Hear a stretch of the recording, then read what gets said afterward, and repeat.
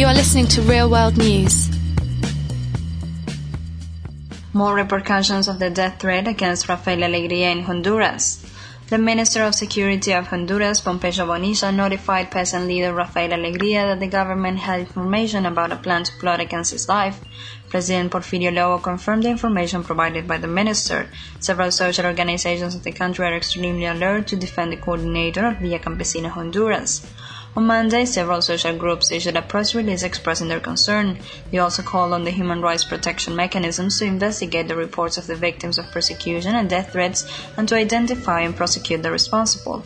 The organizations also called for solidarity with the Honduran people. We are deeply concerned, Secretary General of the National Rural Workers Central, José de Jesus Ponce, to Real World Radio. This has been the result of the conflict over land in Bajo Juan and the lands we are taking back in the north of the country. He added and explained that Alegría has supported those struggles. He is always in the media exposing the injustice, the deaths, the imprisonment of peasants. Jose said the organized landowners think that they will stop our fight by eliminating a peasant leader, but they are wrong. On October the 4th, the Honduran government told Alegría that they had information about a plot to kill him. Death threats were also issued against the Minister of the National Guarantee Institute, Cesar Ham, and the Minister of Human Rights, Ana Pineda. President Lobo met with the peasant leader and underlined the alert issued by the minister and confirmed by the head of the police, Juan Carlos Bonilla.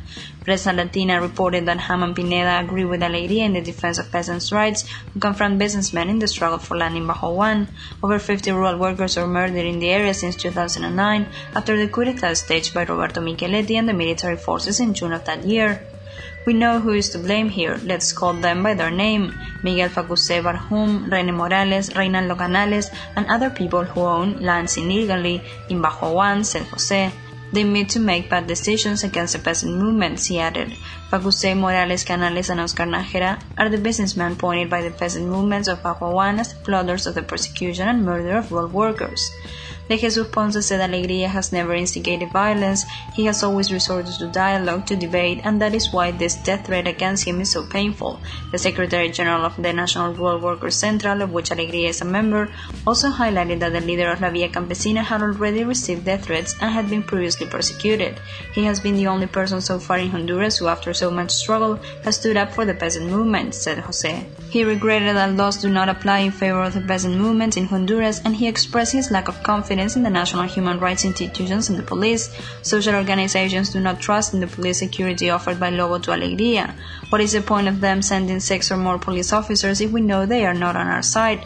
The president himself told him he wanted to provide Alegría with his own security guards, but we do not trust him, said de Jesus Ponce. Real World Radio interviewed Rafael Alegría on Tuesday. The leader said he was confident that the police credibility had been completely lost and added that he has opted to rely on the members of social movements who are protecting his security. However, he does not rule out police security as well, and he is in touch with the state security agencies. José called international human rights organizations to influence the countries that provide financial aid to Honduras, especially the United States, so that they will stop granting funds to support businessmen, the police, and the army.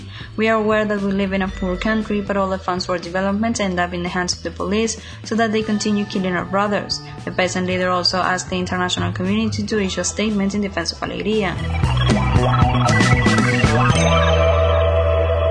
You are listening to Real World News.